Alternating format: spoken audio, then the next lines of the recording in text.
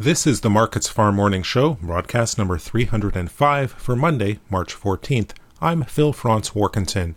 The ICE Futures canola market is weaker Monday morning, seeing some modest profit-taking to start the week.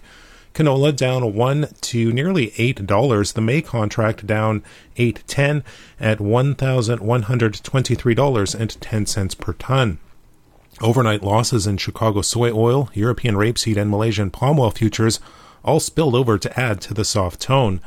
Russia and Ukraine were reportedly making progress with ceasefire talks that sent crude oil prices down sharply, contributing to the selling pressure in the world vegetable oil markets. But tight old crop supplies and Ideas canola is still looking attractively priced, provided underlying support. In the U.S., activity is mixed. Soybeans and corn both lower, while wheat trading to both sides of unchanged. Trade theirs is reacting to shifting news out of Ukraine. While Russian attacks continued over the weekend, the possibility of ceasefire talks was enough to weigh on the grains and oilseeds.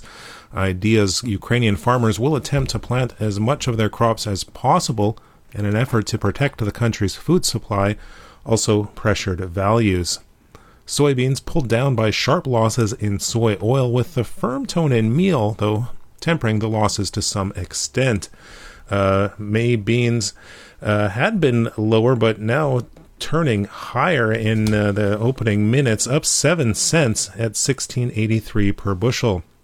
Soy meal is up sharply, and that is pulling beans up as well, despite continued losses in soy oil. News Argentina is temporarily halting export registration for soy oil and meal, has given beans some support. However, beans were running into resistance given the losses in crude oil and other vegetable oil markets. Corn bouncing to both sides of unchanged, but still lower in the most active months, down 9 cents in the May contract at $7.53 per bushel. That's largely due to the declines in crude oil. The USDA reported private export sales of 159,000 tons of corn to Mexico this morning, which was a bit supportive.